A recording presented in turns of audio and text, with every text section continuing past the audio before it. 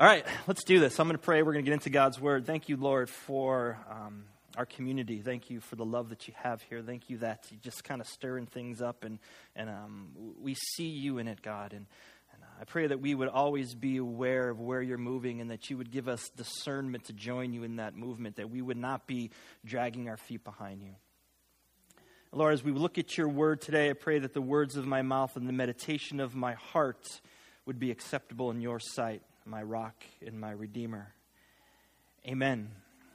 Amen. All right, let's just get right into 1 John 3, 16 through 18. This is how we know what love is. Jesus Christ laid down his life for us, and we ought to lay down our lives for our brothers and sisters. If anyone has material possessions and sees a brother or sister in need and has no pity on them, how can the love of God be in that person? Dear children, let us not love with words or speech, but in actions and in truth.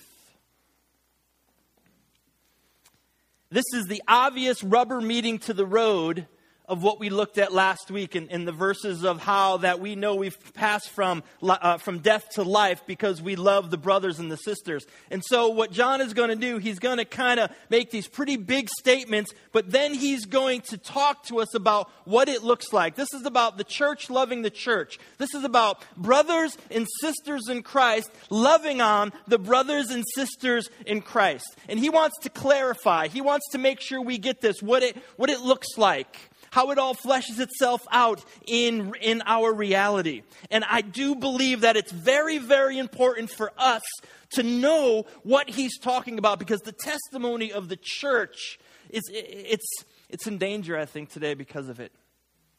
Because there's just too much fighting between the brothers and the sisters. And John calls us to love each other.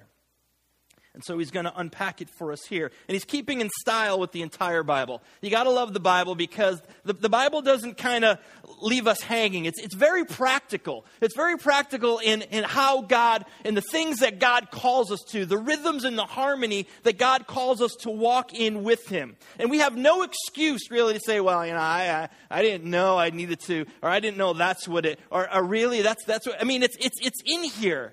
Everything that's in here that the children of God are living or should be living is in the Bible. It's made very clear for us. But even then, it's like God knew, man. He knew, like, I love them, but I got to lay it out for them because they're a stubborn bunch. And so he lays it out for us. And even then, we can come up with some pretty good excuses of, I didn't know it said that. Did it really mean, does it really mean that?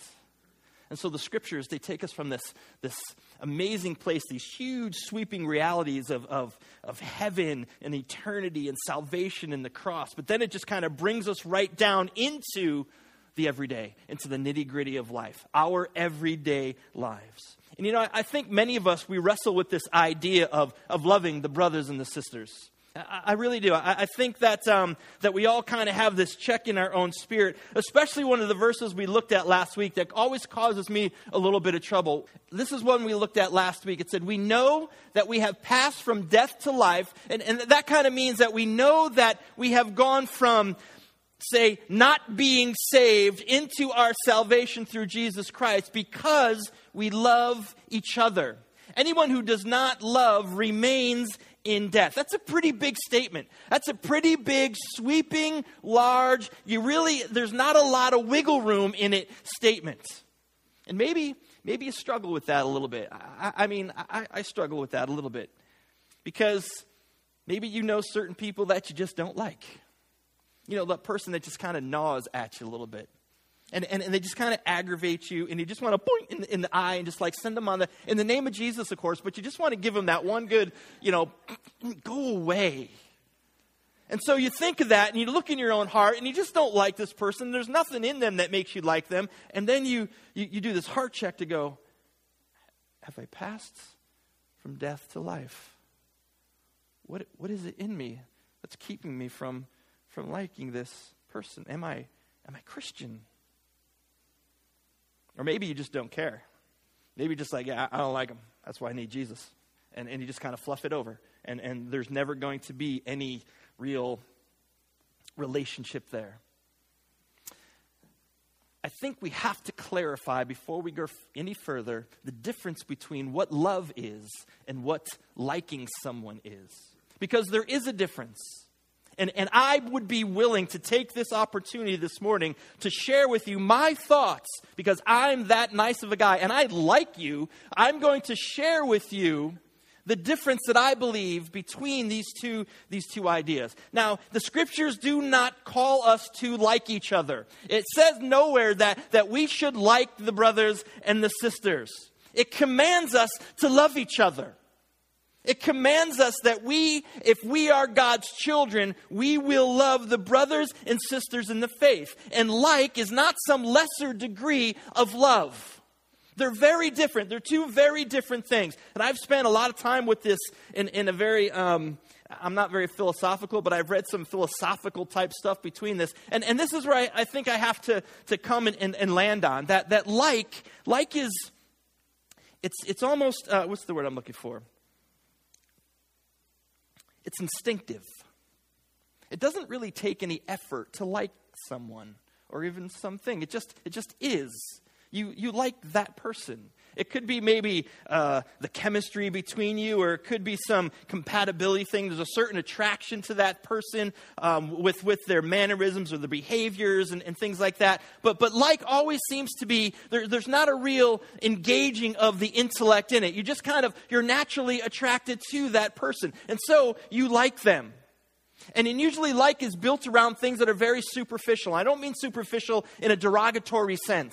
I mean just kind of like superficial, just kind of on the surface. You like that person. You don't have to know a person very well at all, and you could still like them because of maybe like the mannerisms. They're funny. They're sarcastic. I love sarcastic people. I mean that's the fruit of my spirit. But you know and so. And so we just kind of like them. But love is something that's very, very different. Love has to be taken in the context of the sacred. Love has to be taken in the context of God. You can't talk about love unless you put it in the context of what the Bible discusses it as, what the Bible describes it as. I think our culture has shipwrecked this idea of love because it just takes it and it says, I believe that in our culture, it wants to call it infatuation, because infatuation just comes and goes and it kind of ebbs and flows. Infatuation is the butterflies in your belly and you feeling all giddy and that's just not love. Or maybe we describe it as some intense like I really like that person. My son is 12 years old and he's going through that phase with girls, and he really likes this one and he doesn't like that one. And I said, well, what do you like about her? I don't know. Great. But love has to be weighed. Love has to be taken in the light of, in the context of who God is. Later on in chapter 4, John's letter, 1 John's letter, he's going to tell us that God is love. You cannot separate God from love. You cannot separate love from God. They are one thing. And so, as far as love comes, as love goes, as we press deeper into it, there's something about the intellect that connects love. It's something about the intellect that can actually encourage us to love each other, because it goes beyond just feelings. It goes beyond infatuation. It goes beyond the butterflies. It goes beyond, I feel woohoo about her or about him. Because it is about God. And it is about something that's sacred and something that's holy. Love penetrates into a person. It travels way beyond anything that's superficial. It travels beyond even what could be visible. It overcomes shortcomings and it overcomes obstacles and it overcomes all the excuses we have not to like someone. That's a God love. It's able to look past what it doesn't like and has the ability to dismiss those things and to love the person. See, God love is a scandalous love. Because if it wasn't, then God would never be able to love us, the sinners that we are. God is love. And so it moves beyond and it presses into the things that are ugly and nasty about the person. And it looks and it sees and it knows that there's something else there. There's something else deeper in there. And so in that we engage our intellect a little bit more because we have this understanding, and we engage the hearts a little bit more because we have this understanding that there's something beyond just what's on the surface of this person, that I am called as a child of God to love them, not just like them. Because, love doesn't discriminate. If it did, it would never get past the ugly. It would never get past the unniceness of some people, of your own selves.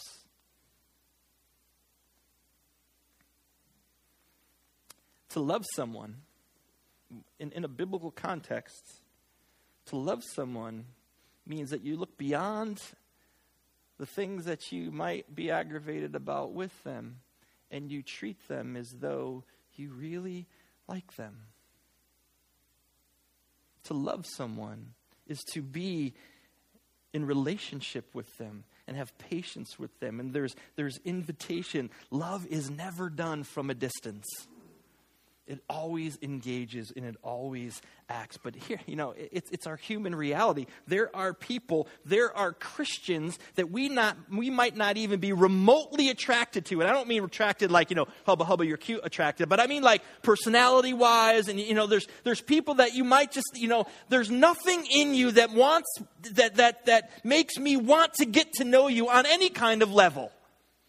In fact, you might even say that there's things in you that I don't want to get to know you. That oil and this water just ain't going to mix, so we just might as well not even try. But to love the brothers and the sisters is to treat them like you like them, to be in relationship with them, to invite them, to spend time, to have conversation. And that's something that's very different from what the world treats or acts like. If the world does not like you, people in the world do not like you, they are none too quick to tell you about it. And there is a separation. If I don't like you, I'm not going to hang out with you. I don't want to know you. In fact, talk to the hand if face ain't home, like the Barney, leave the man, beep, you know what I mean? But we are called to something much deeper and much different. See, to love people in the sacredness of God, of the Bible, is to look past all the stuff that puts us off and treat them as Christ treats us, with invitation and relationship. We see a brother and a sister, and we are consciously brought to the place of loving them because of the work of the Holy Spirit in us, and we know that the Holy Spirit is at work in them. And if you can say you're perfect and you have no faults, just leave. I don't know what to tell you. Because we're all broken and we all have our own faults. And we are all unlovable in some area of our life. But we are called to love each other. So I want to kind of press into this verse a little bit more. And I'm going to start from the bottom up. Verse 18 says this: Dear children, let us not love with words or speech, but with actions and in truth. And so John's going to take this idea of loving people, and he doesn't leave it in the idea world. He doesn't leave it in the philosophy world. He doesn't leave it just in this thought thing. He has to bring it down. He has to make it land in life, in the everyday. See, it's easy to say that I love a person and actually never have a conversation with them. It's easy to love people, what we like to think is love, from a distance. We know that we're called to love each other. I mean, if you ask anybody that's been hanging around church or the Bible for any amount of time, they'll know that the Bible says that we are to love people, but you cannot love someone from a distance. Love always acts. Love always engages. And so some people are just in love with the idea of love. And we know that we're called to love, but we've become the masters of making excuses why we don't love. And why we're able to disengage. I mean, let's keep it real. I'll bet that at least one time in your life you have gone to church and you have sat in church and just have felt the love of God just kind of pour out on you. And maybe it was during the time of singing. Maybe it was somebody who was praying over you. Maybe it was a conversation that you had with somebody. Maybe just the words of the bald guy really just kind of sunk deep into your heart. But you experienced the love of God. And then you left this building, you got in your car, and before you even made it out of the driveway, you lived counter to that love. To somebody you just sat in the same church with. They aggravated you because they could have went before the car got there. Aha.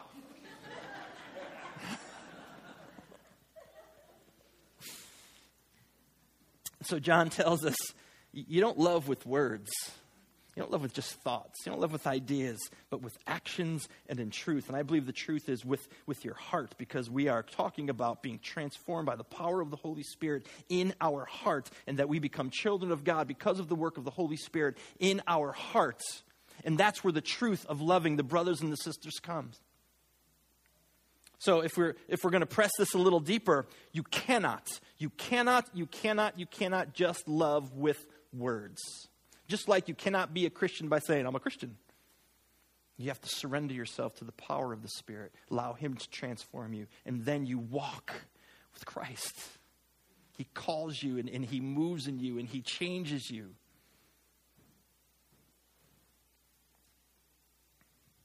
God's children live as God's children. Transformation takes place in our hearts, and then we begin to live that transformation every day. And we're not called just to love a few people. We're not called just to love the people that we have something in common with. We're not called just to love the people that we like. This is about loving the church. This is about loving the brothers and sisters in the church. This is about everyone. This is scandalously inclusive about the brothers and the sisters. It's not an optional outcome from our walking with God. This is who we are. This is what we're being transformed into. There's a story in Matthew 25 about the king, and it talks about God separating the righteous from the unrighteous. And the king calls those who are blessed and says, come to me, those who are blessed. And this is Jesus telling the story. And he said, you saw me when I was naked and hungry and thirsty, and you saw me when I was in jail. You came and visited me. You cared for me. And they asked, well, wait, when did we do that? And the king said, whatever you've done to the least of these, you've done to me. And then it goes on to say, he calls the goats. He goes, man, you didn't do a thing for me. When I was thirsty, when I was hungry, when I was naked, when I was in prison, when I was sick, you never cared for me. And the goats, well, when did we ever see you like that? Whatever you did not do for the least of these, you have not done for me. Love always acts. Love always presses in. And then he tells them, go away. I don't know you. You see, it's not just about their actions, but it was about the posture of their heart. If you see a king, everybody wants to help the king, but he says, what you haven't done for the least of these, you haven't done for me. It's what's in the heart that produces our action. And what's in our heart should be transforming us to love the brothers and the sisters. Let me read a couple more of these Jesus stories. Luke chapter 7. When one of the Pharisees invited Jesus to have dinner with him, he went to the Pharisee's house and reclined at the table. A woman in that town who lived in a sinful life learned that Jesus was eating at the Pharisee's house. So she came there with an alabaster jar of perfume. As she stood behind him at his feet weeping, she began to wipe his feet with her tears. Then she wiped them with her hair, kissed them, and poured perfume on them.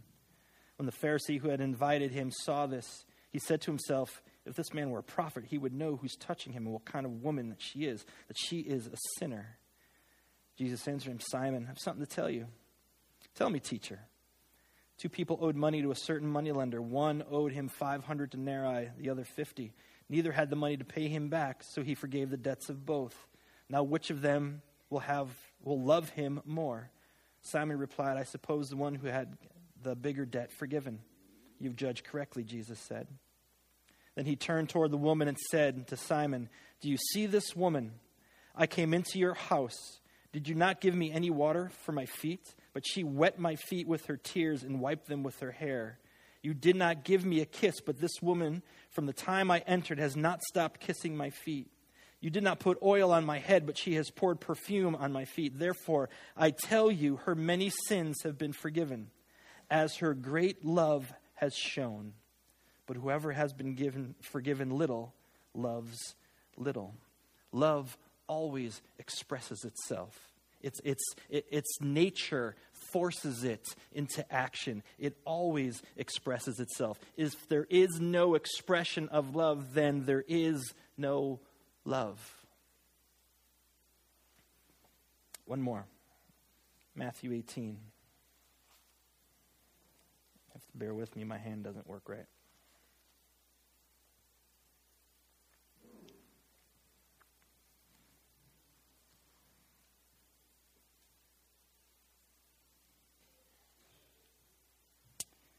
Therefore, the kingdom of heaven is like a king who wanted to settle accounts with his servants.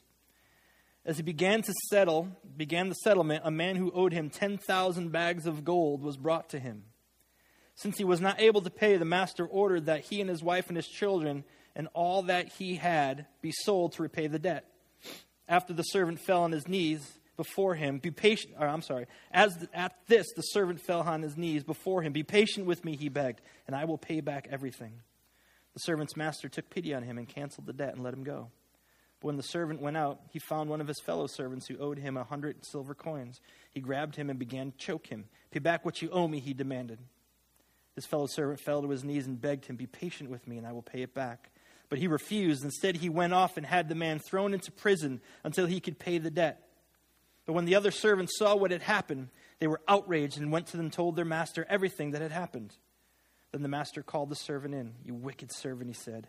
I canceled all the debt of yours because you begged me to. Shouldn't you have had mercy on your fellow servant just as I had on you? In anger, his master handed him over to the jailers to be tortured until he should pay back all he owed. This is how my heavenly Father will treat each of you unless you forgive your brother or your sister from your heart. Now, maybe you're asking, wait a minute, that kind of sounds like that forgiveness is dependent upon our actions. I have to earn my forgiveness. No, it has nothing to do with that. You see, the person who has received God's forgiveness, a person who knows that they are a broken sinner and knows that they have been forgiven by the grace of Jesus Christ for his work on the cross, that person can only forgive from the heart. When they've experienced the love of God that comes into their life and it transforms them, their natural response is that they now love others, that they now can forgive others because they know how much that they have been forgiven. People who recognize their forgiveness are so broken by it and yet so amazed and grateful for it. They can't help but to love and forgive others. We are called to love the brothers and the sisters. The children of God act like children of God. And so how do you know that the love of God is in you? Because you are loving the brothers and the sisters. If anyone has material possessions and sees a brother or sister in need, but has no pity on them, how can the love of God be in that person? And then verse 16. This is how we know what love is. Jesus Christ laid down his life for us. And we ought to lay down our lives for our brothers and sisters. You know, Paul does a great kind of commentary in this exact vein. Will, would you put Philippians passage up there? Paul talks about Jesus when he says, who being in the very nature God, did not consider equality with God something to be used to his own advantage. Rather, he made himself nothing by taking the very nature of a servant, being made in human likeness. And being found in appearance as a man, he humbled himself by becoming obedient to death, even death on a cross. Jesus saw the mess that we were in. Jesus saw that we had messed things up and that we were going to come under the condemnation of the Father. His perfect justice had to be carried out. And in that, he had compassion on us from his heart, and he came to do something. He did not think of himself. He did not think of his position. Never once did Jesus look down and go, wait a minute, I'm God. I'm not going down there. Look, those weenies had one thing to get right in the garden, and they messed that up. Why do I have to go down? He never thought about himself, but he gave all so that we can have all. He did not consider his rights. He did not consider his comfort. He loved in action. He loved from his heart. And that's what love is. He left the splendor of heaven to come here. It's what we'll celebrate in this table this morning. Love acts. Love gives. It expresses itself. It has to by its very nature, or it's not love. Maybe, just maybe, and I haven't really thought about the theology of what I'm about to say, and so you don't have to hold me to it, and that's cool, but maybe that's exactly why God created the world. Because God is love, and if love has to express itself and act, could that be why God has created the world? And he knew that there would be, his creation would spit at him, would reject him, would hate him, would kill his prophets, would have to kill his own son. But yet, love doesn't look at itself, but looks at the other. Could that be why God has created the world? Because God is love. And we are called to love. Go to the next verse, Will. This is how we know what love is. Jesus Christ laid down his life for us, and we ought to lay down our lives for our brothers and sisters. How do we know we have moved from death to life? Because we love the brothers and the sisters. Why don't we let this be our meditation this morning as we come to the table? Why don't we let this kind of move in our heart and in our soul as you think about the love that has been poured out for you on the cross and how we can love the brothers and the sisters in action and in truth, in action and from the heart. I think many of you might have to first receive God's love this morning and know that you are loved. Because when you know you are loved, it is so much easier to begin to love. So take your time, come to the table when you're ready, and we'll take communion together.